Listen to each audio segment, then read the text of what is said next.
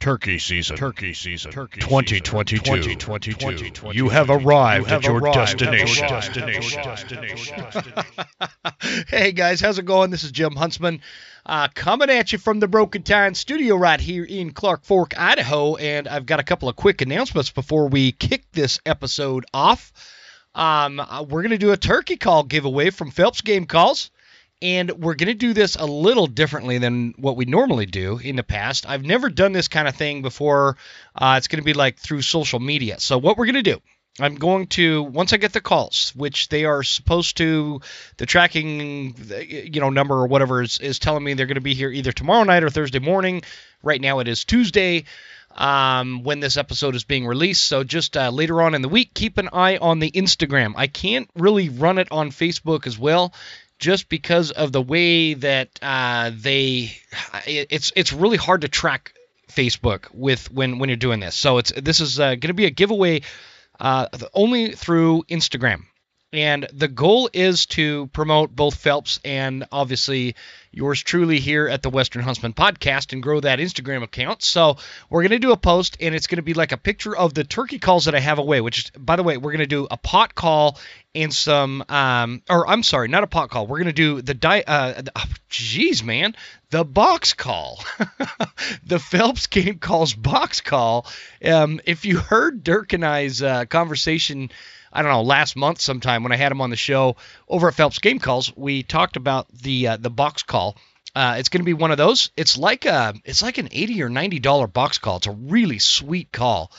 And I'm going to also throw in some diaphragm turkey reeds in there as well. Probably, well, I don't know yet. I can't remember what exactly is coming, so I'll kind of announce that when we do the post on Instagram. So here's how it's going to work. I'm going to take a picture of the items that we are giving away, and I am going to post it to Instagram. Again, not on Facebook, and I don't have Twitter. So watch for that post, and I'll announce it, in the post in the context there. And then basically what we're going to do is you just need to tag somebody in that post in the comments section. Just tag somebody, whether they're following us or not. I don't really care. Just tag them. And we are going to basically, I'll take all those names and put them in my little Excel randomizer thing. And it's going to draw a name and a winner. And I will ship this stuff out to you. It's going to be, again, a box call, some reeds, and some Western Huntsman stickers. So that is the giveaway. We're finally getting all this stuff rolling in. I don't know if you guys noticed this lately or not, but we have a supply chain issue going on in the country, and it's kind of affecting everything. So I apologize for the late start on the giveaways this year, but they are kicking off now, which is just in time. And for a lot of you, turkey season is opened. For us, it opens on the 15th, unless you're taking youth hunters out. Then it opened last week. So I've had my daughters out a couple of times. We almost got one, but I screwed it up. So this Tom's coming around this brush and kind of hid behind a rock and was coming in. He wasn't hiding. He just kind of stopped behind this rock, poked his head over the rock, and I didn't know where he went, and I thought he was totally behind this rock kind of thing. And he's like 15 yards away. I've got my 13-year-old. She's got my old 20 gauge all dialed in, ready to go. This turkey just needed to kind of walk behind this or past this rock a little bit, and she'd had a perfect shot. And what do? I stick my big old noggin up over this brush, and the turkey spotted me and run off. So I screwed it up. Sorry, Shiloh, my 13-year-old. I screwed the first one up. But we got more coming. I'm going to go to my buddy Tyler's house. They've got a big farm with a bunch of turkeys on it, and he said we can come hunt it. So we're going to try that out too. And so that's where we're at, guys. So watch for the post. Again, if you're not following us at the Western Huntsman, it's just at the Western Huntsman on Instagram. Make sure you're following us and tag a buddy on that post when I make it. I expect to make it either Thursday or Friday, and we'll let that go for a few days, and I will draw a winner. This is like $100 worth of Phelps gear, so it's a really cool giveaway. I'm really excited about it. Thanks to the guys over at Phelps. And that's what the plan is. So good luck to all of you during spring turkey. It has become one of my top 5 favorite hunts. I really like spring turkey. And if you've never done it before, you got to try it. Like you just got to get out there. I don't have this sense that it's a lot like calling an elk. I think it's similar to calling an elk, but on a much smaller scale. And it's just a lot of action. So if you've never done it before, I'd encourage you to get out there, and I really encourage you to get a youth hunter out there, because it's a great kind of like foundational hunt, kind of like deer hunting, where if they've never hunted before and you get them out there and there's a lot of action. It's not, deer hunting can be really boring for kids, where turkey hunting has a little bit more movement, action, calling, stuff like that going on. So it's a really good one to get them involved and kind of build that passion. So before I get into this episode, which I think you guys are going to really like this one, let's take care of the sponsors real quick and give them the love that they deserve. Let's start with Phelps Game Calls, since they're the ones we're going to say this episode is sponsored by Phelps Game Calls, in fact, because they're sending the calls for me to give away to you guys. And Phelps Game Calls, founded back 10, 11, 12 years ago in Jason Phelps' garage, is now one of the premier hunting call companies out there. So I know the kind of the flagship calls are their elk calls, whether you're doing like the Renegade or the Unleashed or Unrivaled, any of those bugle tubes that you guys like out there. They've got the new metal bugle tube that's doing really well for folks, and obviously all the reeds, whether you're on Team Pink or Team Maverick, it doesn't matter. They're all great calls for elk. But don't discount all the other calls they have. The turkey call lineup is pretty robust and pretty impressive. There's pot calls, box calls, reeds, all that kind of stuff right there on the website. Their predator calls are really good. I really enjoy using them and am looking forward to getting the kind of the newer. They've got this new lineup of predator calls, specifically coyote calls. I haven't gotten those yet and tried them, but I've got them on order, so they're coming. And anyway, jump on Phelps Game Calls and check it out, guys. It's a great company run by great people that are legitimate hunters. They know what they're doing. They know what they're looking for when they're building these calls, and they just do a world-class job with world-class customer service. And use promo code Huntsman10, and that will get you 10% off, and I appreciate that. Next, let's talk about Scree gear. Scree is extreme mountain gear, your camo of choice if you don't want to drop a small fortune trying to get all lined out for hunting season. They've got all the layering systems. They've got a couple of different patterns you can buy.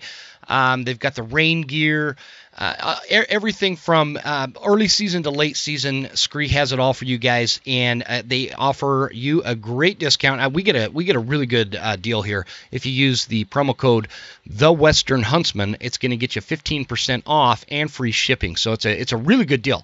I recommend getting a bundle package, because if you get on there, they have like the elk bundle or the starter bundle, the whitetail bundle. They have the turkey bundle, all these different packages where you just buy the bundle and you get all the components to that particular package, and you get another discount that way by doing it. So it's a great company, great folks over there. And again, guys, it's just as good as the stuff that you could take a second mortgage out and buy, but you're not going to have to take the second mortgage out. So check it out. Hoffman Boots is next on the list. Hoffman Boots. I've been a huge fan of Hoffman Boots for a long time. Jim Hoffman is a friend of mine. This is a family of shoemakers that date, a couple of generations back. They're made right here in North Idaho. It's a great boot. They will. I guess my favorite part of the Hoffman boots is there's just not much of a break-in period. You could just take them right out of the box and right into the hunt. They will glue your feet to the mountain. They're not going to destroy your feet. Well, for me, everybody's feet kind of react differently, but for me, I know, I blister fairly easy because of how bad my feet got beat up when I was in the military. So I think that just kind of causes, I don't know. What am I, a doctor? I'm not. But I can tell you I usually blister up pretty easy. With my Hoffmans, I don't. I just don't have major blister or foot problems or, after several miles into the backcountry with them. So check out the Explorers. I really like my Explorers in the 8-inch, but they also have them in the 6-inch and the 10-inch, so they've got lots of options. Check it out at hoffmanboots.com and use promo code Huntsman10. That is all caps lock, Huntsman10, for 10% off your Hoffman boots. Last but not least, I want to talk about the Elk Collective. Guys, like if you are going through the School of September series on this here podcast, you can get a lot of information, but it's all audio. There's nothing visual. It's just a lot of information that you could learn from like a theoretical standpoint. Here's what you should think about. Here's what you should do. Here's how you could find and locate elk. And it's very much from a bird's eye view. If you want to nail that down, and get the real information that is going to make a huge impact on you, that's where you go to the Elk Collective. And that's going to they have like 150 videos, how-to videos, strategy videos, nutrition, fitness, shooting, pack dumps, and just different strategic discussions and scenarios that drive a lot of really good conversation on this. I guess what you'd call it is a virtual training program, a virtual course, online course. So you sign up for it. Then that's going to give you access to all the videos. And if you go through them, you're going to want to do, like, we're getting, almost mid-April here. You're going to want to do, like 4 or 5, maybe 6 or 7 a week from now until September. And I'm telling you, your odds of tagging out this September are going to improve drastically. It'll also help our October rifle hunters, our muzzleloader hunters.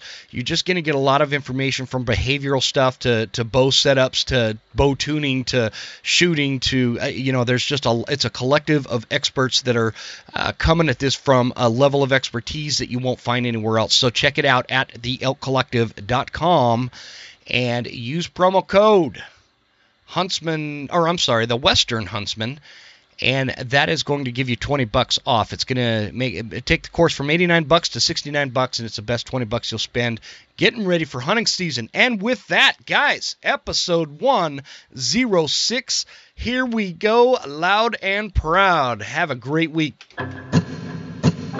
There exists a threat, from anti-hunting groups to politicians trying to give our land away, and we won't stand for it. Those vast western landscapes provide the space for our wildlife to thrive and a place for hunters and anglers to fuel the fire that sparks their soul.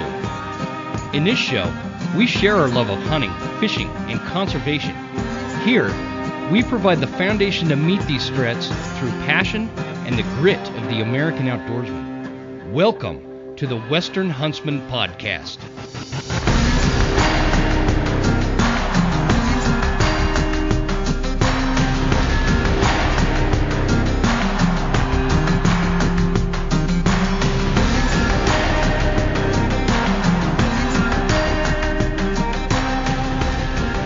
Ladies and gentlemen, welcome to this episode of the Western Huntsman Podcast. This is Jim Huntsman, your host, coming at you from the Broken Time studio right here in Clark Fork, Idaho.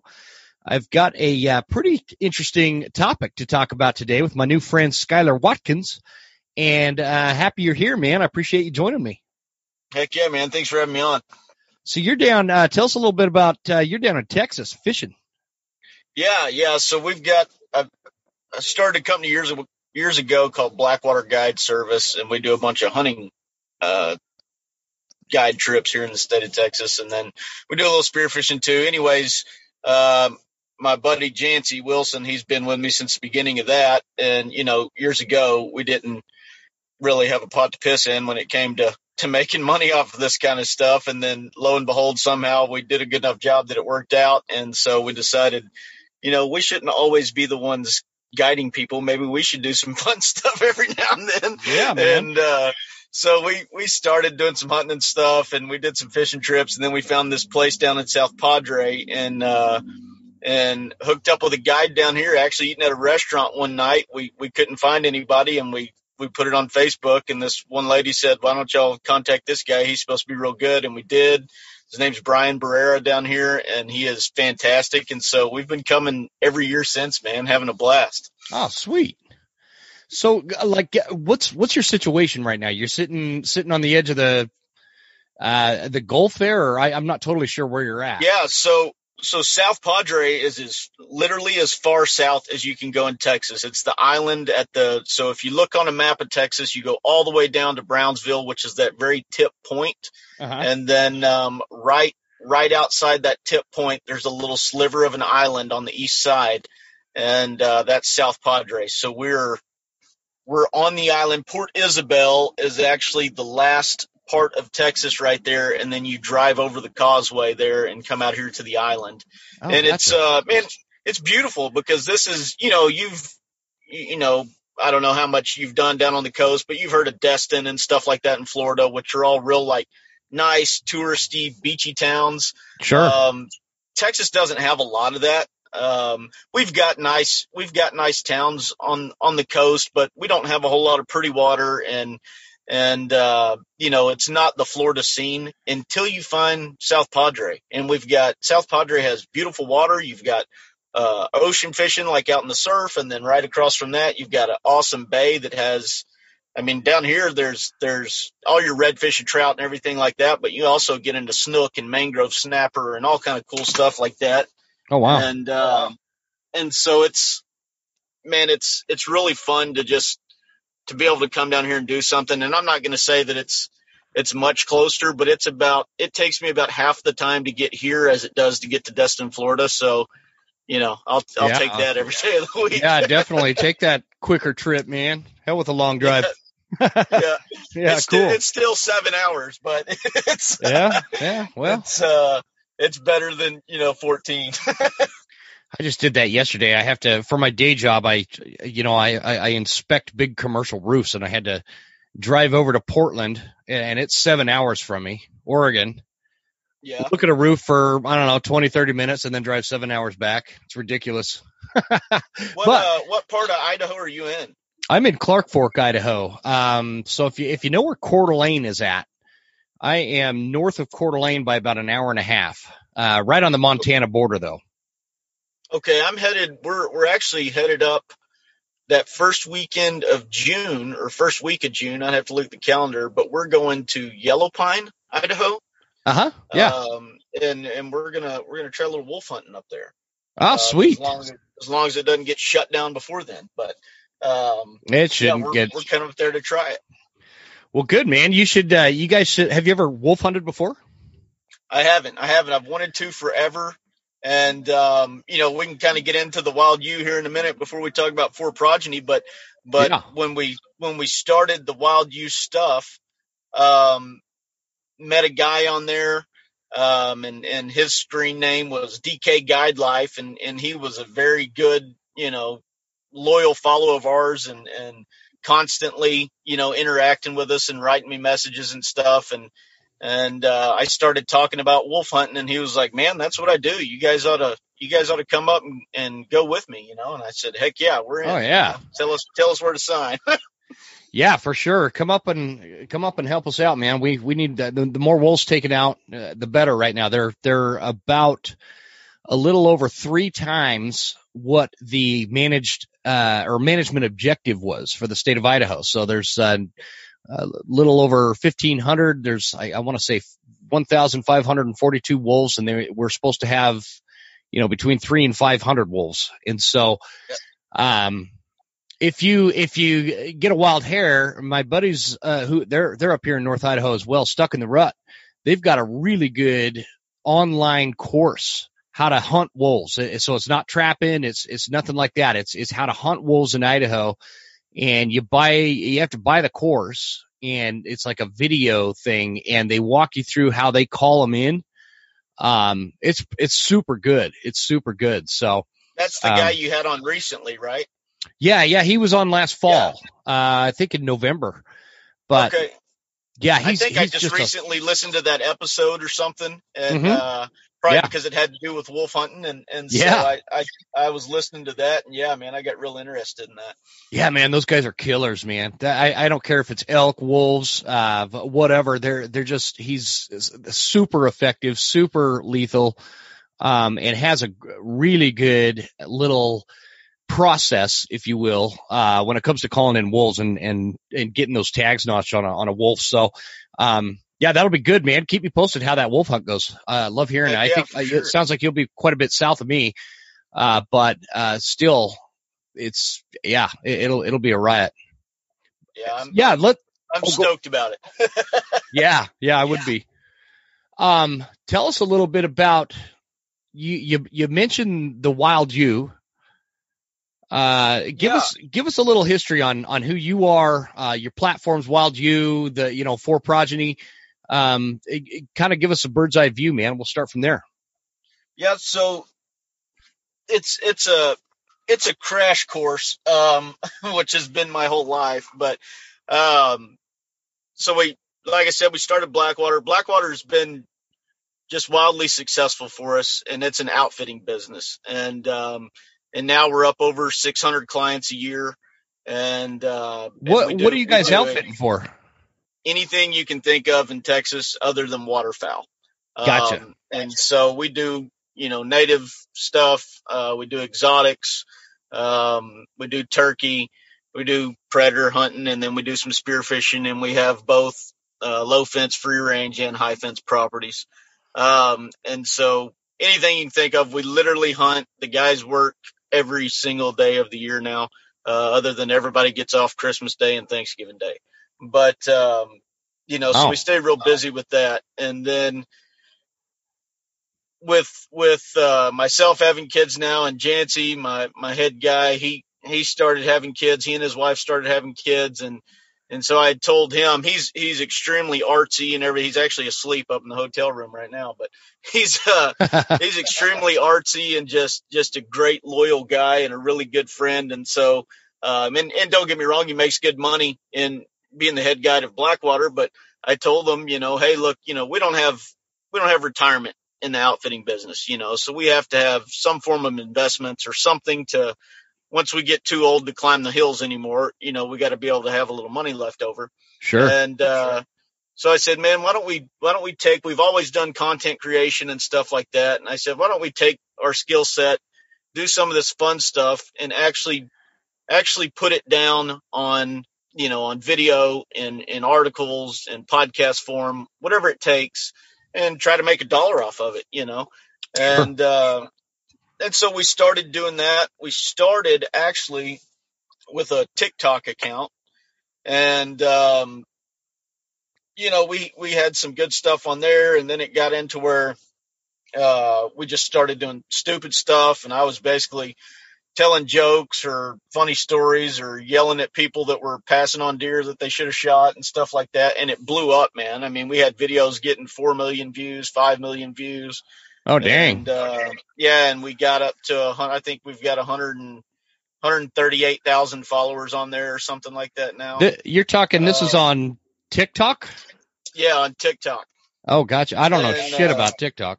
Yeah, man, it's a crazy world. I don't either, right? I know that if I do something serious on there, nobody gives a crap. But if I do something like, so they have these things called duets, right? Where you like split screen somebody else's video. Yeah. And if these people are, they'll go hunt at Apple Creek or somewhere up there where it's a high fence place with these 300-inch whitetail single file line walking past the blind. And, and I'll just be doing something like, meh, and then I'll yell whack or something like, and then you just do it repeatedly because they're not going to shoot because they don't have the money to pay $40,000 for that deer, Oh, and so it's funny from the standpoint that everybody else gets on there and they're like, hell yeah, man, why wouldn't you shoot that? I'd never pass that deer. Well, those videos blow up, right? Huh. But if I get on there and I say something, if I was going to get on there and do something on wolf hunting or something important or something about conservation, I'd get 2,000 views. What I mean? Yeah. So I don't understand the algorithm, but it did blow up, and it turned into something where we were able to kind of start a podcast with the Wild U and start making some videos and stuff, and it took off pretty good. And then I write a bunch of articles on the Wild U platform, and those went pretty well. And then I wrote one on when Sportsman's Alliance came out and said about the Biden cabinet in discussions with the Center for Biological Diversity about taking away that 2.2 million acres, for the different habitat reasons, and putting lead into the streams and killing fish or frogs or whatever the hell they were talking about. And that article blew up pretty well and got read like 3,000 times or something like that. And so that helped us out a little bit. But, that was kind of the Wild U. And then in the process of doing the Wild U is how the the idea for Progeny came about. And when that happened, I mean, there was no fight over it or anything like that, but when that happened, Jancy, he's really artsy. And so, when I told him this thought I had, which it was actually a dream, so that's something crazy that we'll get into in a minute. But when I told him about it, we both kind of fired off on it, and we were doing really well talking back and forth about it for a while. And then he came to me and he was like, man, I just, I think it's a great idea. I just really like the artsy stuff and doing stuff with my hands. And I really don't want to do the nonprofit type deal because, and he's not a, I don't want to say an idea guy, but he's not an organization type guy. He kind of likes to keep to himself, and like we're using swim baits down here that the dude carved out of wood with a freaking roofing knife and hand airbrush painted and shellac. I mean, they look like $200 swim baits that you would buy somewhere, and he made them with a freaking carve. You know what I mean? Yeah. And so that's his personality, and that's we like to do the fun stuff like that. But so when that happened with me bringing up for Progeny, I just told him, I was like, look, man, I got to do this. It's on my heart, and it's something I feel is important to me. And so I'm going to run with it, and we're still going to do Wild U, and we're obviously never going to get rid of Blackwater because that pays the bills. But I've got to do it, and so I've focused most of my attention here lately on For Progeny. So before we get to For Progeny, you said something a few minutes ago. What are you talking about with 300-inch whitetail? Yeah, so you've heard of like Apple Creek and golly, what's I haven't. You must be referring like these are some like high fence kind of places or whatever. Yeah, Samson Mountain, I think, is the other one that gets on TikTok all the time. But no, they're like I guess they're I've never done a lot of high fence hunting out of Texas, and I've Texas is kind of a different story, and I can see where a lot of people like come from other states and bash the high fencing side, and then they get to Texas and they're like, oh crap, this is way different than I thought it was going to be. Yeah. Because and don't get me wrong, Texas is not a perfect state, and there are plenty of high fence ranches that I'm not going to say shouldn't be in business, but that I would never personally participate in because they're just too small and it's not a hunt. Sure. But we've got places here that we hunt on one ranch that's high fenced and it's 26,000 acres. We hunt on a ranch all the time that's high fenced that's 4,800 acres. A contiguous piece of 4,800 acres is way larger than a lot of people from out of state ever hunt on free range land. Sure. And so it's kind of a different story, but those ranches I'm talking about that make it on TikTok a lot, they're kind of a place where you go in and they're like, all right, Jim, here's the $30 we got in here at this point, and here's what they cost. And, you can shoot this one for this price or this one for this price. And you kind of got your deer picked out and you're waiting for him to come by and whack him, I guess. So people pay I'm super ignorant to this stuff, man. They pay like $40,000 to shoot these deer. At one point in time, for sure they did. The whitetail market has fluctuated so much. I started guiding when I was 14 and I'm 35 this year. So for 21 years, this is all I've known is the hunting industry in the state of Texas. And, I've seen it go, probably the highest that I've ever seen a whitetail go for here in Texas that I was around and a part of was about 25,000. Damn. But, every year we sell multiple deer hunts a year in the $10,000 range.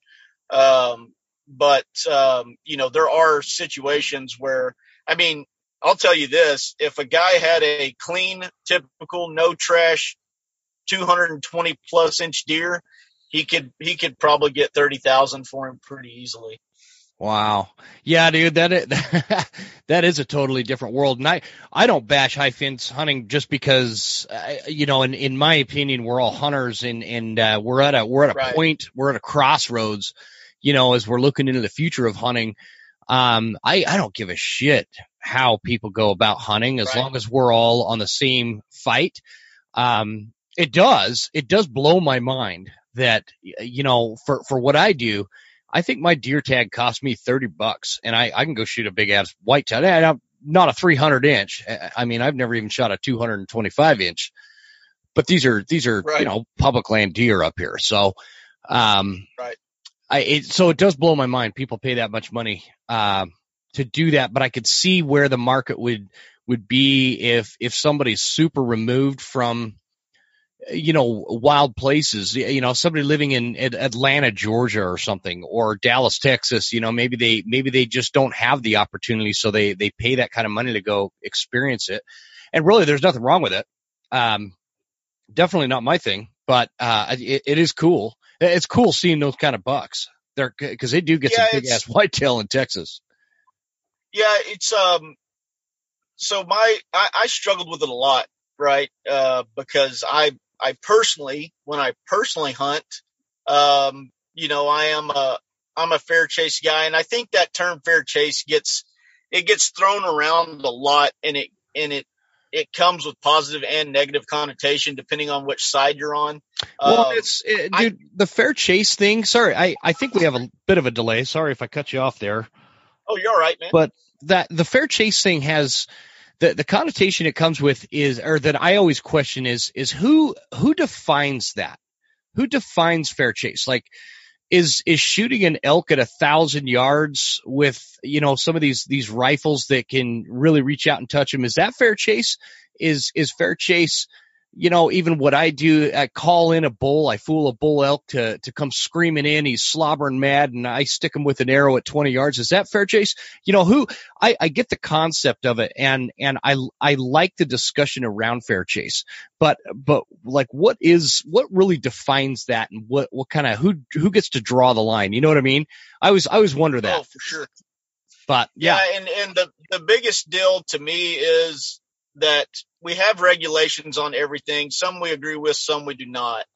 But if a person is buying a license, putting their money into the industry, being a member of the industry, and hunting within the rules and regulations, then there's absolutely no reason to be a jackass to them for the way that they do things. You know what I mean? You don't have to agree to it. I had an old man that was a client the other day, and he made a great point, was that, and he told me, and I'll be honest with you, I get tired of hearing it sometimes about the back in the day stories, but he told me, back in the day, Skyler, we used to be able to agree to disagree, and we can't do that anymore. If we don't agree now, we have to hate each other, and we have to tell the world about it, and I'm like, God, he's right. Good point. He's right. No, I've talked about that before. And in fact, I've written about that recently about, he is right.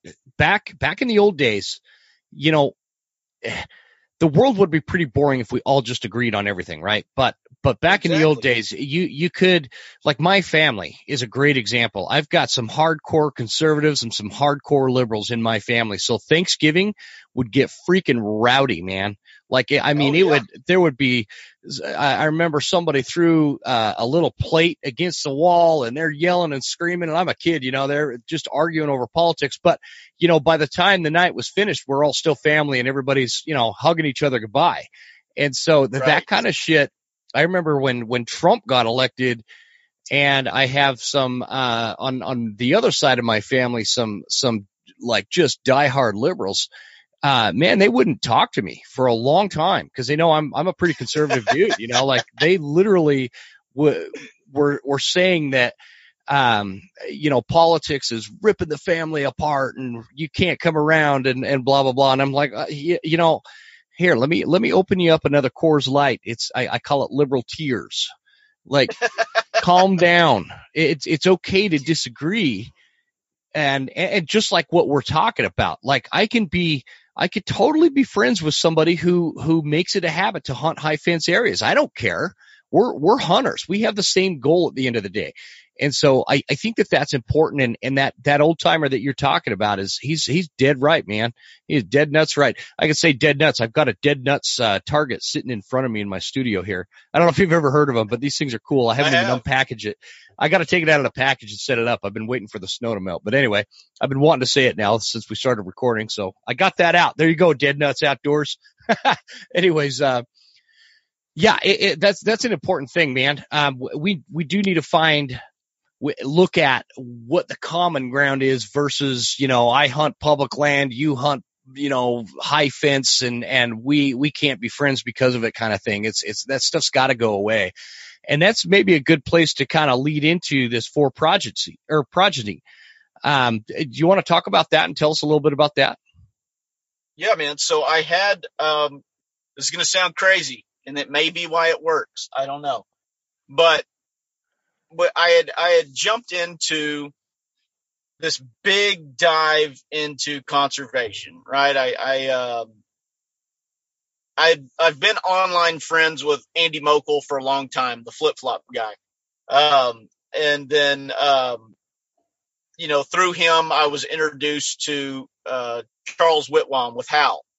And then, kind of through that, I got introduced to Robbie with Blood Origins. And so I kind of made my way around the circle, not in a handshake personal level, but in online, and started donating to those guys' stuff and diving really deep into it. And that's where I was getting a lot of my info to write my articles and stuff for the Wild U. And then I decided to join a couple of the conference calls or Zoom meetings through Hal. Like when Colorado tried to shut down the mountain lion and the bobcat, and then when I was in on the California bear hunting legislation one, and I was on that one too. Yeah, man, I listened intently to what people had to say, and then when the issue of when all that's going on, I'm taking notes on everything, and then the issue pops up with is the Biden administration in cahoots with the Center for Biological Diversity, and I took a dive into that one. And then right after I finished that is when this last big publication of the corner crossing case came out, with the four guys from Missouri who the rich CEO that doesn't even live on the property is now suing them for trespassing, and because their shoulders touched his airspace when climbing across the ladder they put over. And so I start taking into this deep dive into that, and I'm reading that, these guys, I'm thinking in my head, I'm like, well, wait a second, I'm familiar with the Pittman-Robertson Act. I'm familiar with what's going on there and what we put into the system. And I don't like arguing about money a lot of times because, when you get to the case like the California bear thing, I feel like we put a lot of emphasis on just money on that. And it came out that the license and tag sales would have equated to about 1.6 million. I think that would have come in for the bear tags over there. And in my head, I'm a very open-minded person, so I listen to both sides, from political standpoint or a hunting, anti-hunting standpoint. I want to try to find what the common ground is. And in my head, I'm thinking, well, guys, 1.6 million, that's not a number that we really, that's not something you really want to tout a bunch in California when you got Leonardo DiCaprio saying, save the wolves, stop all the hunting. That guy could write the check for 1.6 million and tell us to all go kick rocks. Yeah. California can raise 1.6 million in a heartbeat. Yeah, and so we have to have more meat on the bones than just saying we put all the money into it. Sure. It's a great thing because we do. But there has to be, and I think Charles and those guys have done a great job, and Robbie with his storytelling has done a great job to show that there is something. And during this process, when I'm looking into all this, I've got a 6-year-old and a 3-year-old little girl, and my 6-year-old, she's getting into hunting, and I'm out there and doing stuff with her. And I'm thinking, after listening to all these people and how many how deep of a dive I've taken into this, and me realizing it's not the money, it's not the saving of the animals. It's simply a fact that the anti-hunting agenda cannot stand our way of life, and they cannot find a ground to agree to disagree on, and therefore their ultimate goal is to shut down hunting, period. Mm-hmm. That's what they want to do. It's not about the money. It's not about saving the animal or saving this wildlife or wetlands or whatever they're talking about. That's all just a forefront, to pretend like they're doing something good. Their real agenda is to poke the bear and squish us down to the point that we cannot go and participate in what we deem is our way of life. Yep. And so I'm like, I don't want my daughters to not get to experience this connection that I feel is one of the most important connections I've ever had in my life. And it's the connection with nature. And so I went to bed and I had this dream. I woke up the next morning and in this dream, I had I'm basically having a discussion with this lady and we're having this argument, and it's about her not liking hunters and me not being able to hunt over there. But basically the way this dream went is I had always hunted on this property my whole life. And then this new lady had the property and she was anti-hunting, and she tells me I'm never allowed to hunt on there again. That place will never be hunted again. And, in this dream, since you know how dreams are, man, everything you've thought about the night before pops up somehow in some weird fashion, And so in this dream, this big piece of public land was on the other side of her. And now she's telling me because of this corner crossing thing that I'm not allowed to go over there either.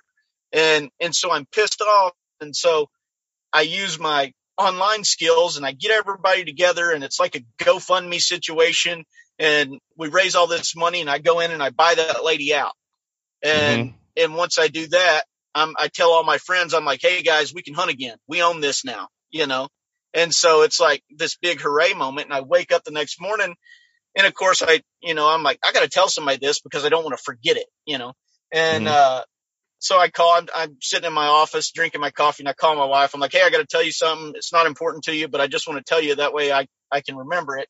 And I tell her, and of course the first thing she says is like, yeah, you're going to get sued. And I'm like, okay, thanks, but whatever. And so then I call Jancy and I tell him, and him being a good friend like he is, and maybe possibly not wanting to piss me off, he's like, well, what about this? What about this? And kind of helps me talk through it a little bit, And I said, at the end of it, I go, dude, this is possible. Like, this is possible. There are people every day that spend money on stupid crap that if you asked them what's the top 10 most important things in your life, the items that they're spending money on would never come up in the top 10, but hunting would. So why don't we convince the people to get into a program like this and do something for the greater good of the community? And, that's kind of how the ideology of For Progeny came up. And I'm on the For Progeny Instagram here. And just for listeners, I'm going to read the little description. It says, crowdsource funding to buy private property and turn it back into communal public hunting land for outdoorsmen by outdoorsmen, nonprofit. It's an interesting idea because I've had this thought, what if there was a way to pool money together to buy, land access areas or some private chunk of land that we could turn into public land or give access to landlocked public land, things like that. And there's organizations that have done something similar. But there's a lot that goes into this. And especially I want to talk about when we're talking about this, I can't remember what the percentage, because you're in Texas. And Texas is not particularly known to be super public land friendly. We've got more license holders in the state of Texas than we have public acres to hunt. Yeah, exactly. And that's I actually this was years ago. I had an opportunity to take a job down in Texas, and it was actually a really good position.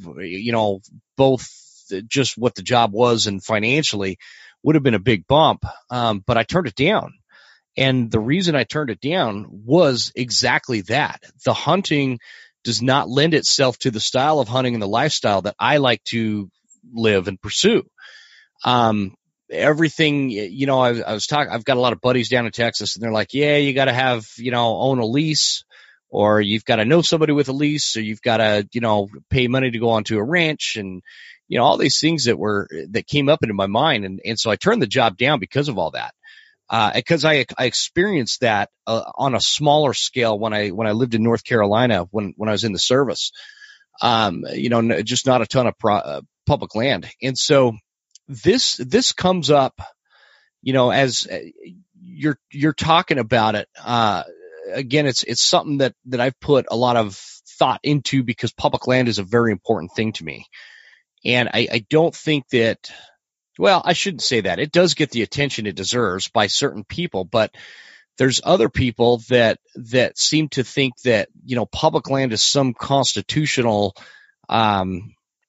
it's against the Constitution, and we shouldn't have it, and all public land should be privately owned, or, whatever. Right. And it pisses me off because this was set up like, what are you going to do with it? What are you going to do with it? And we have another thing. I'm trying I'm not picking on Texas, just so you know, Skyler. It's just, we have like these Texas billionaire oil tycoons that come up here to Idaho and buy these big chunks of land that landlock public land behind them.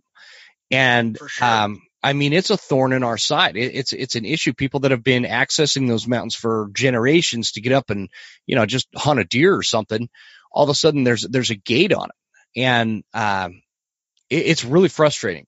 So let's talk about that. And like, is your focus, is it on opening up public land in Texas, or give us kind of a synopsis on that? No, I want it to be nationally, but obviously continental U.S. Sure. I don't see us doing a lot in Hawaii or Alaska.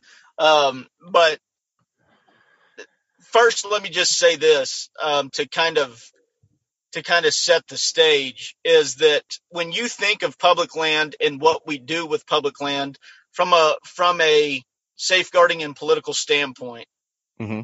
If somebody was honest with themselves, which I took a deep dive into this, we spend the majority of our time when it comes to public land, we spend trying to save it, trying to salvage it, trying to gain access to it. And none of that includes us trying to grow it, if that makes sense, because we fight so freaking hard just to try to, we're just begging to please let us keep what we supposedly already own. Yep. And we do that nonstop. That's where all of our resources, all of our efforts goes into. Please don't take away what you say that we pay for. And so my thought was, I look at somebody like John Malone, who is the largest landowner in the U.S. right now with 2.2, I believe, million acres. Mm-hmm. I look at a guy like that, and he's a billionaire, but he's one freaking man. There's no way you can tell me that one man can beat 15 million registered hunters in the continental U.S. if we wanted to do something. And so I'm too competitive to say that 15 million of us could stare across from one guy and go, yep, he'll beat us. Yeah. Like, that doesn't make sense to me. So to get back to your point, and so honestly, Jim, that's what got me fired up. You know what I mean? I've been an athlete my whole life and an entrepreneur, and I'm just like, screw this, man. We don't have to be the little guy. You know what I mean? We can be the big guy. And so on for Progeny, the idea is to be across the continental U.S. Texas is a great place to start. One, because I'm here and I know the area so well.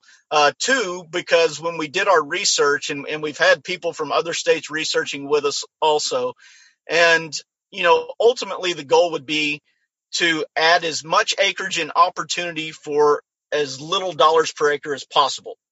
And with that comes obviously Texas, because when you look, if you take the western portion of Texas, you're still in way below average price per acre when it comes to an average across the country. Mm-hmm. And the state of Texas also has very liberal rules when it comes to species harvest. And so we have a lot of opportunity to harvest. So in theory, these first few properties we've looked at have been in Texas, just because when we put it to a spreadsheet, it was like, okay, for this amount of money, we can add this many acres and 150 new opportunities for big game hunting, or whatever it is, as opposed to here in Illinois, where we're only going to be able to add, at one point in time in Illinois, a property we looked at in Illinois, we could add 600 acres and like 6 whitetail tags and 10 turkey tags for like $5 million. And in Texas, we could add 8,600 acres and 150 big game opportunities for the same amount of money. And so obviously, it would benefit the group to add more. Well, yeah, and let's face it, Texas needs it. There's a lot of hunters in Texas that have to sit a hunt out because they don't have anywhere to go.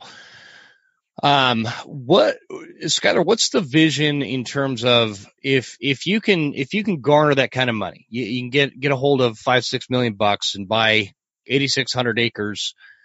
Where does that go? Like what does that get turned over to? Does that make sense? Are you talking about turn it over to federal land, or keep it privately owned but allow access? How does that work? Yeah, so definitely not interested in turning it over to the government. Just because I think that puts it back into the classification of us having to fight governmental agendas and anti-hunting legislation on that piece of property, with it being included in everything else that we're already fighting. Well, not to mention, didn't you have, wasn't it Texas Senator Ted Cruz that they're like, oh, there's only this much public land in Texas, and he's like, well, and that's too much kind of thing, and give it time and there will be none. I don't know if it was, I don't know who said it, but that's definitely the theory down here. Mm-hmm. And so here's the deal with, For Progeny is obviously going to be a nonprofit, which we just finished just yesterday. Got off a phone meeting with the attorneys and the accounting team, and we had another meeting yesterday, and they're good to go on filing our paperwork and everything like that. So we're really close to being able to launch this thing. We're actually in the process of building a board for Progeny right now, but so that For Progeny will be where the assets are held.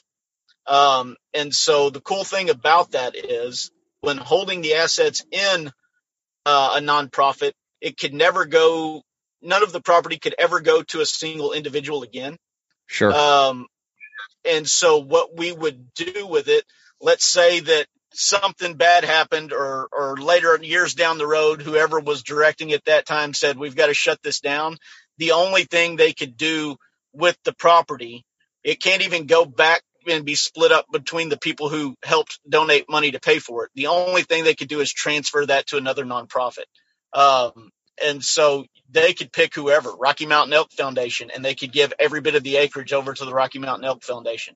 Gotcha. And so I like that. And so, yeah, that's how it stands. And so that it can't be screwed up again once we get our claws in it. And I hate to sound, Jim, like some of the, bigger private landowners, we take them for sounding at times, but my God, man, I mean, let's be honest. If there is a set of rules in the game, and one group of people are able to circumvent those rules to make everything fit their way, we either have to complain about it or we have to play ball, Sure. And so if we're able to do the same thing, to where me and you and every other hunter out there and angler out there, however we set it up, goes, hey, let's just make this for progeny thing appear to be one big person, and let's go start acquiring this land ourselves. Then we've found a way around the rules, Yeah. And so when it comes to that property, to get back to your question, it'll be housed in the nonprofit, owned by the nonprofit as an asset. And then the nonprofit, will handle the actual management on the lands, in regards to what the actual governmental, regulations are from the wildlife departments or whatever. So when you say management, are you talking about wild game? Yes. So each property, the way we have it set up is, I don't know how your like state parks are and stuff up there in Texas. The way our state parks are, you have a night's watchman, a ticket, a gatekeeper type deal like that. Sure. Same setup on this, to where you've got your entrance exit pass type deal. But each property, or if they're smaller properties in a singular surrounding area, each section will be, there will be a wildlife biologist who is hired by For Progeny to run and manage that area, to do the harvest quotas, data surveys, everything like that, in correspondence with whatever the regulations are for that county, state, region, so on and so forth. Okay, so that would bring me to another question, Skyler, with when we're talking about management, not necessarily wildlife management, because what I think about is, okay, we bought this land, right? And now it's under the ownership and management of a nonprofit organization. We're going to build a trailhead or a parking area. Who maintains that? Is that just something that comes from the donations for the nonprofit? We need to re-gravel the driveway, or maybe put in some kind of outhouse or something. Does that make sense, what I'm asking? Yeah, no, it does for sure. So each, there's two ways to look at it, and both of them come from within. Each property will obviously have will be on its own budget, right? So you have an operating budget for each property. Mm-hmm. Just like all these ranches that we manage here in Blackwater, each one of them has its own operating budget that shows what X cost, and this is what it costs year to year, every year. Where does that money come from? It has to come back from within. Now, you obviously are going to have your donations and people donating, whether it's monthly or lump sums or whatever they do. But then at the same time,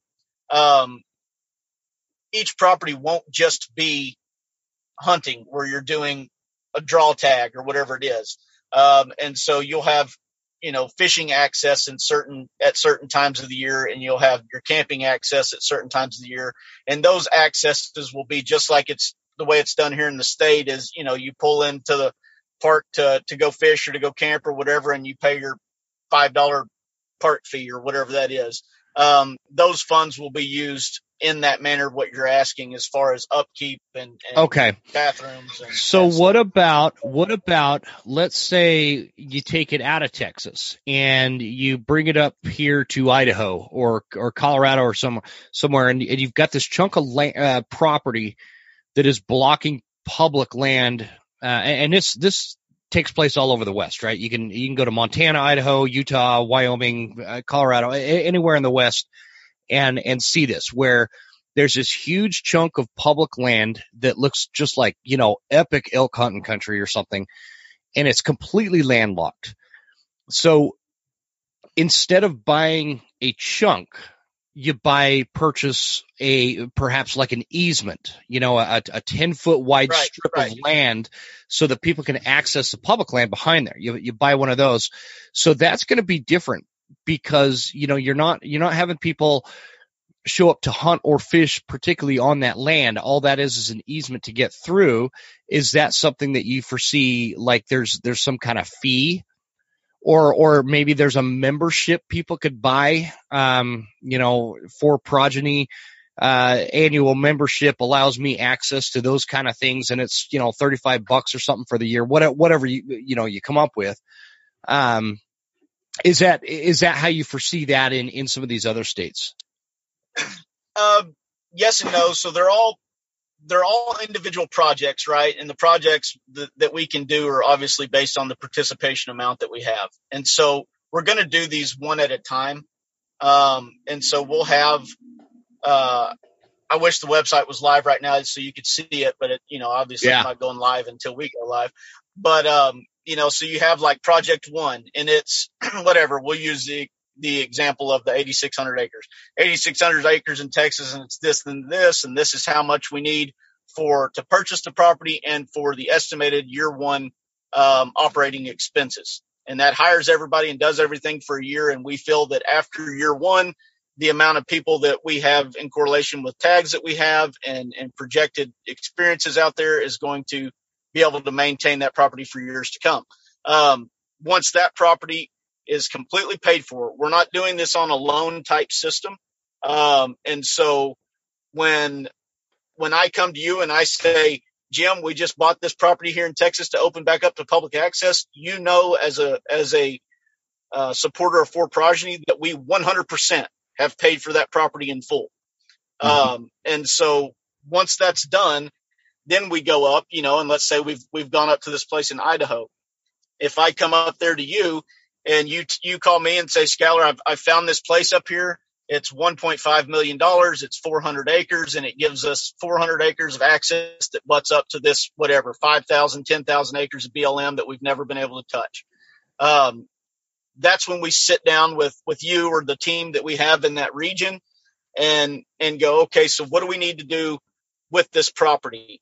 If the answer is we don't need to do anything except for put a parking lot in because it gives access to the other 10,000 acres of BLM land, then that's what we do, And so then that piece of property is bought, and that was the project. So I know I'm talking around that kind of, but it's project specific. No, that makes sense. That makes sense because, and I guess you'd have to take into account, property tax and all that kind of stuff as the years go on. We will be getting out of the way we've set this up in the nonprofit and being national and doing this for conservation and education and being able to be a 501c3. There are definitely some tax loopholes there that help us out with property taxes. And, obviously some of it is county dependent and some states are different than other states. But a lot of the properties we've looked at so far, we would be able to be clear of that. And to be honest with you, a lot of the perks that the government gives you for doing wildlife conservation or, even in the case of agriculture or whatever, the property taxes are so minimal at that point that they're a very easy piece of the financial puzzle to cover. Gotcha. But when you asked earlier about like memberships and stuff like that, we have to be very careful about that, the way that the nonprofit is structured. And so this is a huge undertaking, Jim. And so it's enormous, man. It's enormous. Like when I say I've thought about this, I have spoke with attorneys. I have calculated what it would cost to maintain chunks of land if I was like just let's say tomorrow I win a Powerball ticket and I'm able to buy 1 million acres here in Idaho or something like that. That my goal would be to open it up for hunters, but you run into all sorts of stuff that you don't even think about, and So yes, when you say it's a huge undertaking, it's a massive undertaking. However, I believe it's doable, and I believe that if we get enough people involved, right, and you get enough people that are committed to seeing it through from like a management perspective and a conservation perspective, and hunters that are interested as we're watching the Wilkes brothers soak up more public acres or blocking access to public lands, here up here in Idaho and Montana. I think that people are, there's going to be some interest because we, like you said, our fight is not, trying to grow public land and national forests and BLM properties. Our fight is always protecting. Like I can't remember Utah, the state of Utah, I can't remember if it was 4 million or 40 million, but they recently lost a shitload of public land. And that's what we want to prevent. And the purpose of BLM land, some of the debates going around about what that's for and whether people just have the right to access it and where that's heading. There's a lot to be concerned about. And you know, if there was an organization like For Progeny that owned these acreage, or this acreage that could protect against, you know, it could be a buffer against a lot of these assaults that we're seeing on public land, which I guess would lead me to another question. So let's say you buy this piece of property in Texas, 8,600 acres. We keep using this 8,600 acres down there in Texas. Yeah, that's fine. There's actually a property that is like that, and it might be subconsciously that I brought it up or whatever, but it's one that I posted the other day that I was making a meme out of. So yeah, I'm with you. I know about it. well, think about 8,600 acres is a lot of land. That's a lot of land for, like you said, what did you say, 150 whitetail tags or something like that? Or maybe that's a combination with turkey. Yeah. It was a combination of hunting in general. It would be able to supply, that piece of property would be able to supply 150 new hunting opportunities, you know, in the state of Texas to draw from.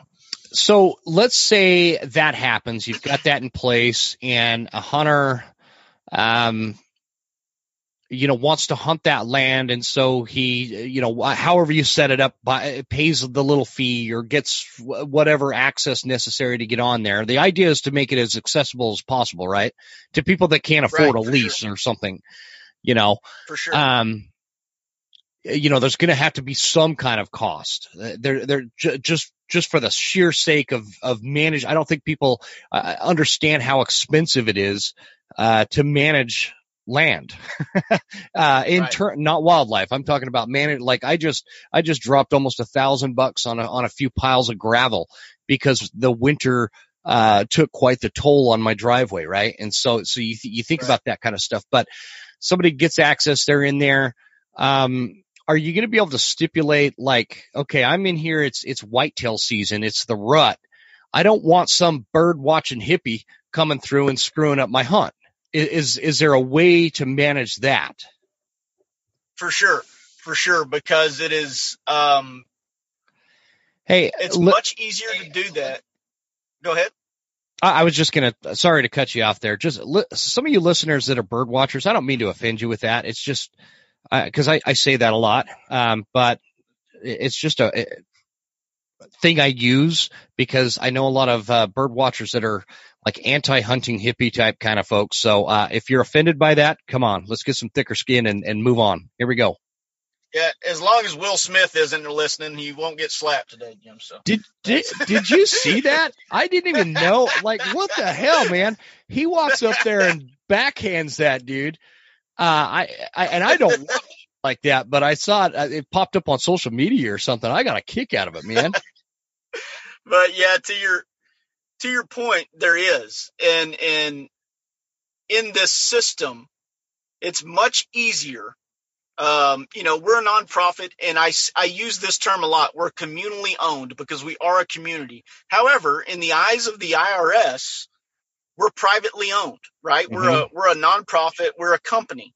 So yes, we can come in with a board and we can vote on, and we can say that, you know, this first week of November is for this slot of whatever whitetail hunters. We're going to have 3 guys on the ranch that drew 3 whitetail tags for the first week of November. That's it. Those guys go out there. No mountain bikers, no bird watchers, exactly. no whatever, nature walkers. Yeah, that kind of stuff. Because I know that like in the town just south of me, I was telling you about Coeur d'Alene, Idaho. It's grown tremendously in the last 5 years. I mean, it's like a different world down there, but it used to be, there's these mountains just right outside of town. You used to be able to, find some pretty nice bucks on, right? And it's all public land, but nobody hunts it anymore because you can't go in there and hunt anymore because you're sure as shit going to have some mountain biker come barreling through, or bird watcher, or whatever. Just these folks that don't hunt, And it's their right. They want to enjoy the public land, right? And it is public land. So I don't want to stop that, but it is frustrating. It's like, man, it is middle of November and freaking 32 degrees out here. Why are you out here? Unless you're hunting. Right. But anyway. And so I think the beautiful thing about this is that your comment is spot on. It's public land, and they have the right to be on there also, from our normal public lands. They also have a bigger voice, which I think we're finally seeing, because like I said, bringing it back to the money, we like to use a lot of times that we've got the Pittman-Robertson Act. We pay for this land. Therefore, we have the biggest majority voting rights, yada, yada, yada, which there is truth to that. But tell me that they don't have pool right now when we're watching crap get shut down left and right. Oh, totally. So when we take it into this scenario, they're part of the public. If they would like to pay the fee to come camp, if they would like to pay the fee to come fish, that's fine. They're going to know this property is privately held, and its purpose is to sustain and safeguard the way of life for hunters. So if you don't want to be a part of that, don't come participate in the property. It's open to you if you would like to agree to those stipulations. If you don't want to, go use another piece of property or go buy your own property like we did. Yeah. And so that's, and when it comes to, well, what if they get in and do something? Well, now we have the rights as private landowners of a nonprofit to say, one, this is hunter harassment, or two, you need to be removed from my property for trespassing. And so we don't have to fight that battle of, well, I've got just as much right to be here as you do. You know what I mean? So it kind of pulls that away. And I really think that it's a pretty good deterrent when you go, here's two pieces of property. This one is publicly owned governmentally. So you've got every right to be out there that the hunter does, and you can do whatever you want out there just like he can. Or this one is privately owned, and it's for hunters by hunters. If you would like to pay the access fee and come in, you're welcome to, but it is for hunters by hunters. If you jack with them, you're going to be removed. I'm pretty sure 9 out of 10 of them are going to go, we're going to get a lot more done if we go over here on this governmental public land and jack with these guys than we are if we go over here and just keep getting kicked out at the gate, Yeah. That could, I could foresee that developing into a lot of different issues, but I think it's manageable. I'll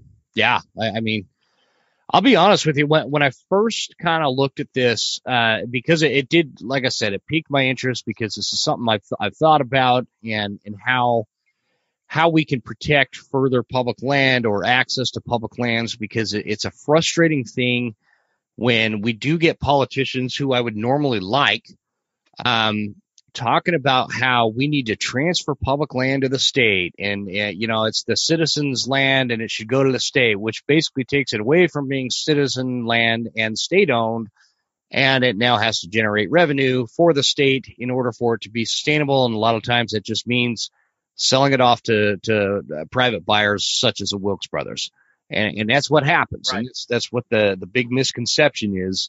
Let's transfer it to the state. Yeah, no, I'm sorry. Don't transfer it to the state. Oh, this time, I had a politician on my show once, and he's like, oh, you just have to trust me. We transfer it to the state and make sure it was state managed for, anybody who wanted to use it as public land. Yeah. And it's like, dude, I am long enough in the tooth. I don't trust any of you freaking politicians. Like, don't piss on my leg, man. I don't fall for it. I don't buy it. I will fight transfership to state ownership tooth and nail, because it's just a sham. And so there's a lot that, again, like you said, this is a massive project, what you're talking about. And when I first saw it, I guess that's kind of before I went off on a tangent. There was some leery hesitation with first understanding, because when I've looked into this kind of thing, it's like just the expense alone. But I was looking at it from private ownership, giving public access kind of thing, not nonprofit. The expense of property taxes and upkeep and wildlife management and things like that, it just didn't seem feasible. Right. It's sounding more and more feasible to me, and so I'm interested in this. And to bring up one of your points on the who's taking care of what that we were talking about earlier, Jim, I think I used this example with a guy I was talking to the other day who said, yeah, but he kind of had the same comment you did about, well, what happens when, a fence needs to be painted or this needs to happen or this needs to happen. And I said, okay, well, there's two situations here. One, every property, like I said earlier, has a live-on wildlife biologist and a ranch hand. That this is what I do for a living, you know what I mean, currently. And so I understand the inner workings of how this works and what manpower does and how much stuff costs when it comes to this type of stuff. But two, if you wake up tomorrow, Jim, and the front window at your house is busted out, do you sit on the couch and go, I wonder who's going to fix that? Or do you get off your ass and go fix it? You know what I mean? Yeah. It's yours. You know what I mean? And so when you have something like this that everybody is putting into, let's say all 15 million of us decide to donate a couple bucks a month or whatever it is. If we're all putting into it, if you've got that place up there in northern Idaho that you're talking about, and you go through and you see one day that the gate's off the hinge or that this is it not yours? You get out and you put the gate back on, or you come back to the board of For Progeny and you go, hey guys, I noticed that, these signs have fallen down or these need to be painted. And we come back to you and go, Jim, what do we need to do with that? Well, we need to get this paint and we need to get this done. Okay. Go find 4 more people that use that property out there, get them with you and let's get that done. In this situation, not everything has to be about money. If you've got a group of people that are as big as we are, sometimes we just have to take responsibility for our own assets and get stuff done. I think we see that across our communities. If you watch the news, you don't, because everything on the news is bull crap about how bad the world is and we're all going to hell in a handbasket. But every single day we see, just in my own daughter's little league, I saw 40 people show up last week to take these piece of crap goat field looking baseball fields and turn them into something beautiful. And not one person asked for $1. It was because it was theirs. It was our communities. And we wanted to make it look nice and take pride in it. And so we went up there and we did the work. That can happen across the board in this. It has to be a selfless act instead of what do I get out of it? If you're wondering what you get out of it, it's probably not for you. If you're wondering what kind of legacy we can leave for the future, then you're probably the right man for the job, Yeah. No, I couldn't agree more. The folks are there, and there's obviously, if you watch organizations like the RMEF or the Mule Deer Foundation, and see what kind of support they garner for just a habitat project where they get a bunch of these volunteers that go out and help, do whatever.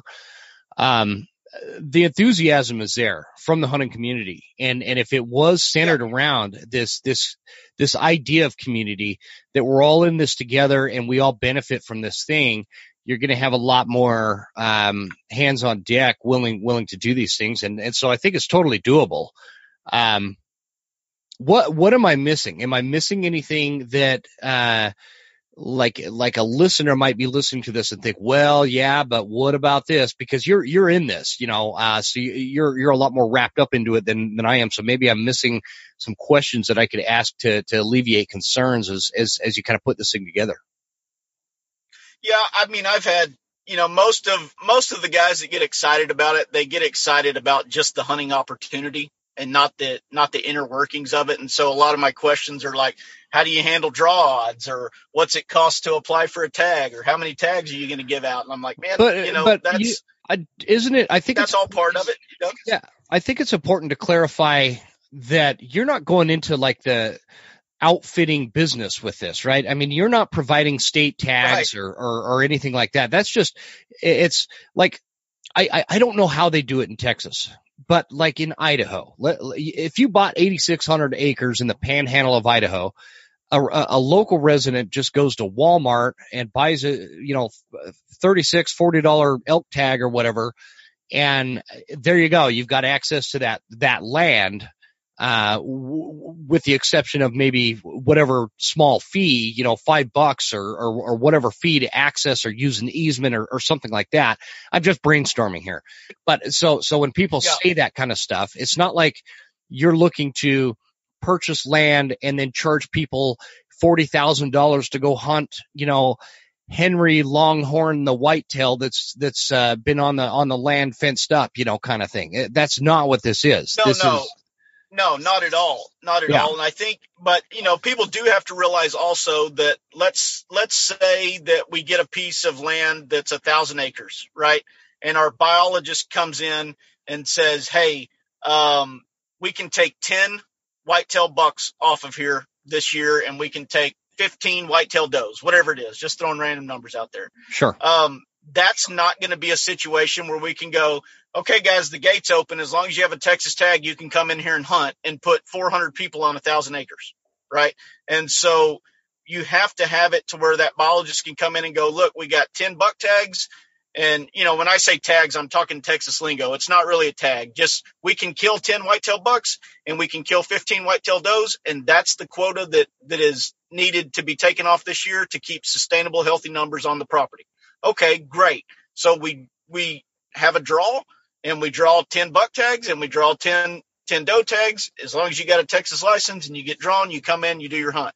Now there's going to be other situations where it's, let's say it's javelina or it's wild hogs or, aoudad or something like that. And we go, okay, we'll just, there's not a number, that we have to have, or that need, in the case of hogs, kill them all. You know what I mean? So something like that is a situation where you're just like, hey, if you would like to hunt hogs here, we hunt hogs from this date to this date. As long as you have a Texas hunting license, come on into the park or to the ranch and hunt your hogs. You know what I mean? To where it's all scheduled out. It has to be, it will be, I'm an extremely organization oriented person. And so it has to be structured, in a manner that obviously is as safe as possible and obviously helps with the issue of overcrowding on public lands. Yeah. And so that's very important to me. People are going to have to understand that, let's say we have 200,000 people that donate to get this first piece of property bought. All 200,000 people aren't going to get to hunt it. That's just that's not feasible. That's a thought I had. Exactly. Yeah, but if we stick with the program as it goes, what we're ultimately doing is we're adding more acres per person across the United States, and therefore adding more opportunity per person to be drawn across the United States. And I think that's the ultimate goal here is that, I saw that your little girl had a birthday the other day. So, I think the ultimate goal for us is that when she is your age, she looks back and goes, my dad was a part of adding 8 million acres to the United States for us to be able to hunt and have more opportunity to hunt on.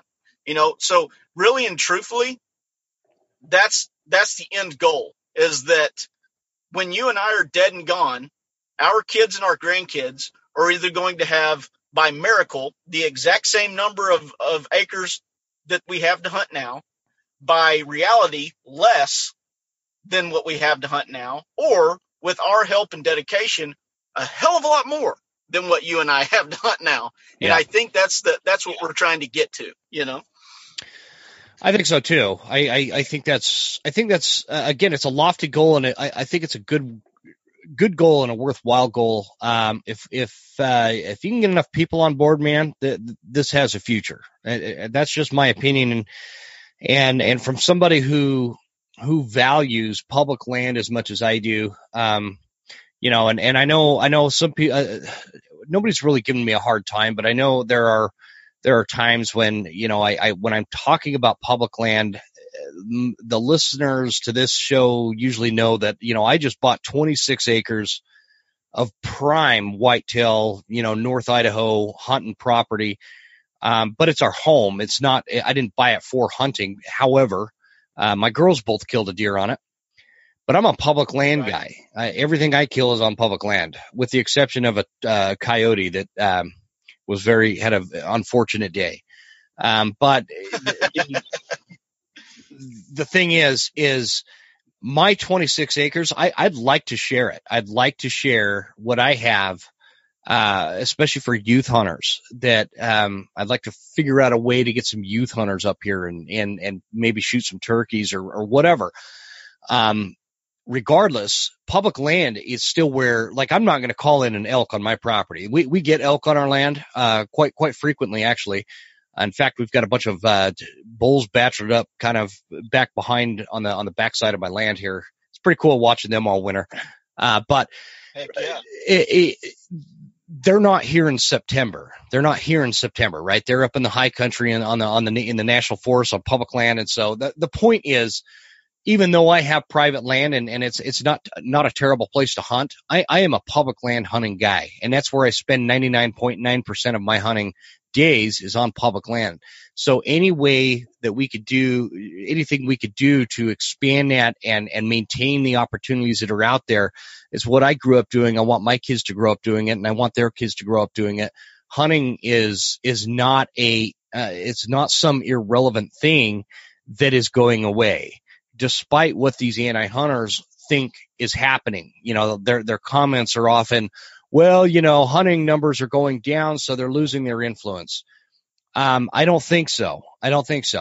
Hunting is not going away. Hunting is a very relevant thing still to the human experiment, and people like me and you and others, we're going to fight for this thing until the bloody end. I don't care what has to happen. And I do think that anti-hunters need to understand that, don't underestimate the lengths I'm willing to go to protect this, because it's that important to me. And public land is a similar thing. So I guess that's a long way of me saying, Skyler, I got off the rails there. If you've listened to my show, that happens a lot. Oh, that's all right. Whatever I could do to help. I'm here. I'd like to. I know we're running a little long here. I'd like to see you get back out there and catch some fish. So let's wrap this up. But whatever I could do to help. Is there anything else you want people to know? As this, like, what is the projection in terms of when this thing's going to be live? This as in terms of an organization. Yeah, we're gonna be launching pretty soon. I would say within the next 2 months. We're gonna go live. We have a waiting period for first the state and then the IRS to approve us, which through the legal team, they said there's no way that we're not going to get approved because it falls in line with everything that it would take to be approved. All approvals are done by an actual person and not a computer system. So you kind of have to wait your turn. Yeah. And those can take up to 60 days, they said, but I did pay the fee for expedited process. So I've got my fingers crossed it'll go a little faster than that. And then, after that, it'll just be time. The way this will kind of lay out, Jim, is that once we get approved and I am able to get the account set up and us to start receiving donations, what we will do is we will have Project One. And that will kind of be decided on. Hopefully we'll start gaining more traction social media wise, so that on stuff such as Instagram, we'll be able to ask some questions and take some polls and have people really help us out there. Because it is a communal effort, but we'll pick Property One or Project One, and then we will dig our toes in the sand to get that project funded. Everything will be laid out. And this is something I think is important that everybody should know, because there are a lot of great organizations, nonprofit organizations in our industry that raise a ton of money. The money is there, guys. I mean, you can go online right now and you can see that Rocky Mountain Elk Foundation is raising, $100 million a year, and freaking Ducks Unlimited is just blowing into the hundreds of millions of dollars a year and stuff like that they're raising. And so the money's there to get stuff done. I want everybody to know that in this organization, I always use the term communal because it is a communal effort. Just because I had this idea, doesn't mean that I'm the person that's going to be able to go out by myself and accomplish it. It's impossible. It's going to take a lot of people whose ideas and tasks are just as important, if not more than what mine is. And so I want everything to be an open book all the way down to, if a guy calls and needs to see, if somebody wants to try to call my bluff on the bank account, here's a screenshot, buddy. You tell us where we're spending the money, because the entire goal of this is to buy the property. And so this is not going to be an organization who spends a lot of money on, paperwork and banquets and merchandise and stuff like that. Our goal is to buy land, and so we want to concentrate all of our efforts on doing that on the land and what it takes to run and manage the property. And so I think that's a very important point to make. And other than that, it's just simple math. Once you get past that, is to understand that here's a fun fact for you, that 8,600 acres cost $5 million. And with what it would take to run that throughout the year, anyways, the entire thing, we feel like for $6 million, everything would be said and done, complete access, complete management. And when looking at that, you've got 15 million registered hunters in the United States. You've got 39 million registered fishing license holders in the United States. And there is a little bit of crossover right there. But yeah, for sure. If 3% of the American outdoorsmen would donate $5, just $5, we would fund that immediately. If 3% of the American outdoorsmen participated, that would be funded immediately. There would be 8,600 additional acres of privately owned public hunting access with 150 new hunting opportunities, unlimited fishing and camping opportunities, and it would be ours. And it would have no influence from governmental agendas or anti-hunting legislation, unless Joe Biden decided tomorrow that he was not going to allow hunting anymore. but let me ask you something, Skyler. If Joe Biden, obviously this is totally theoretical, right? If Joe Biden comes out and he says, you know what, hunting's banned, it's done, would you stop hunting? No, I would not. Yeah, me neither. This is why this is so important to me, Jim, is that hunting changed my life, man. I mean, I would be nowhere without hunting. I would be I've wrote this in an article, and I've done another person's podcast and mentioned this statement that without hunting, I would have had very few goals and aspirations in my life, and I would be a depressed shell of myself without it. It is my way of life. I've been controversial on different podcasts and different media avenues at times by saying that I am part of a minority, because I do a lot of talks with anti-hunters, and sometimes that's how I get my point across, is that a lot of the anti-hunting people are in the same realm with really trying to say that we should be more supportive of minority groups and differing of opinions. And my point is that I am a minority as a hunter. It is my way of life. It is in my blood.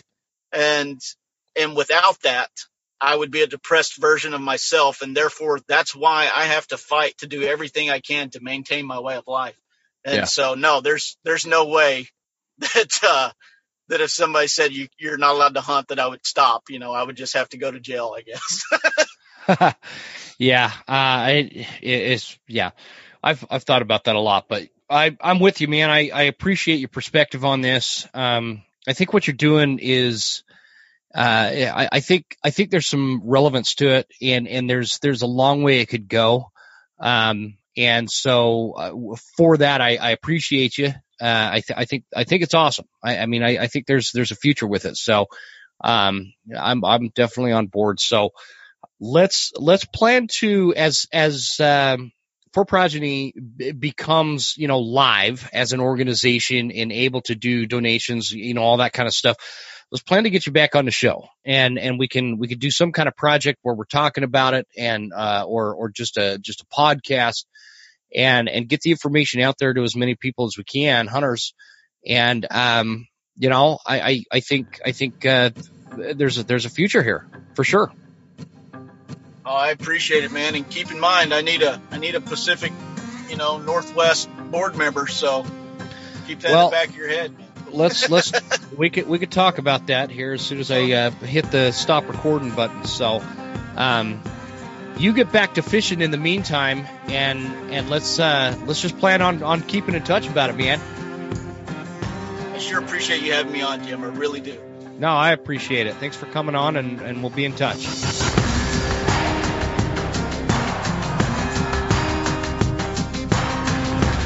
You made it all the way to the end. Thank you so much for tuning into the show. We sure appreciate your support. This is Jim Huntsman signing off and reminding you to check us out at Instagram at The Western Huntsman and on Facebook at The Western Huntsman. And you can also check out the website at thewesternhuntsman.com. Thanks again. We'll see you guys next time. Stay Western, and I'll see you on the mountain.